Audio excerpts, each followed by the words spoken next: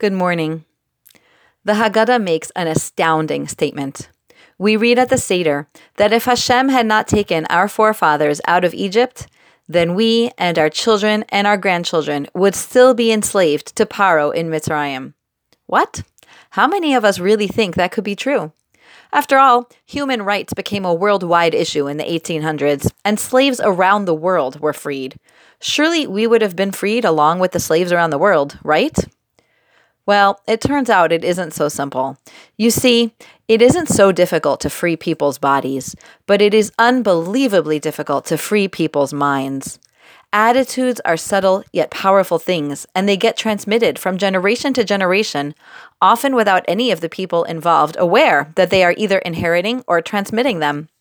What HaKadosh Baruch Hu did for us, that no human emancipator could ever have done, was change our hearts and our attitudes from enslaved people to a nation that is truly free to live by Hashem's principles, not emotionally or spiritually subservient to any other human being. In our homes, our children absorb our attitudes, those we're aware of and those we're not, and they subconsciously internalize them as their own.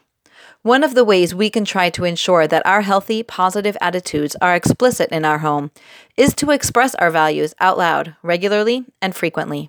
For example, I know my children know that I get tired and more stressed as we get closer to Pesach Kashering Day.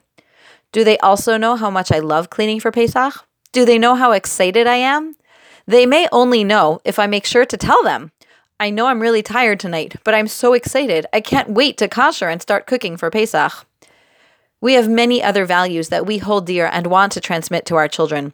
Of course, they pick up so much by osmosis, but we can and should be proactive by sharing our underlying values and healthy attitudes out loud with our children. Let's tell them our core attitudes and beliefs about Hashem, Torah, marriage, children, health, money, and more. It truly is a miracle of Pesach that we were spiritually redeemed from attitudes of limitations and bondage. Let's take advantage of that miracle and continue transmitting the values of our nation through the generations. Have a Chag Kasher v'Sameach.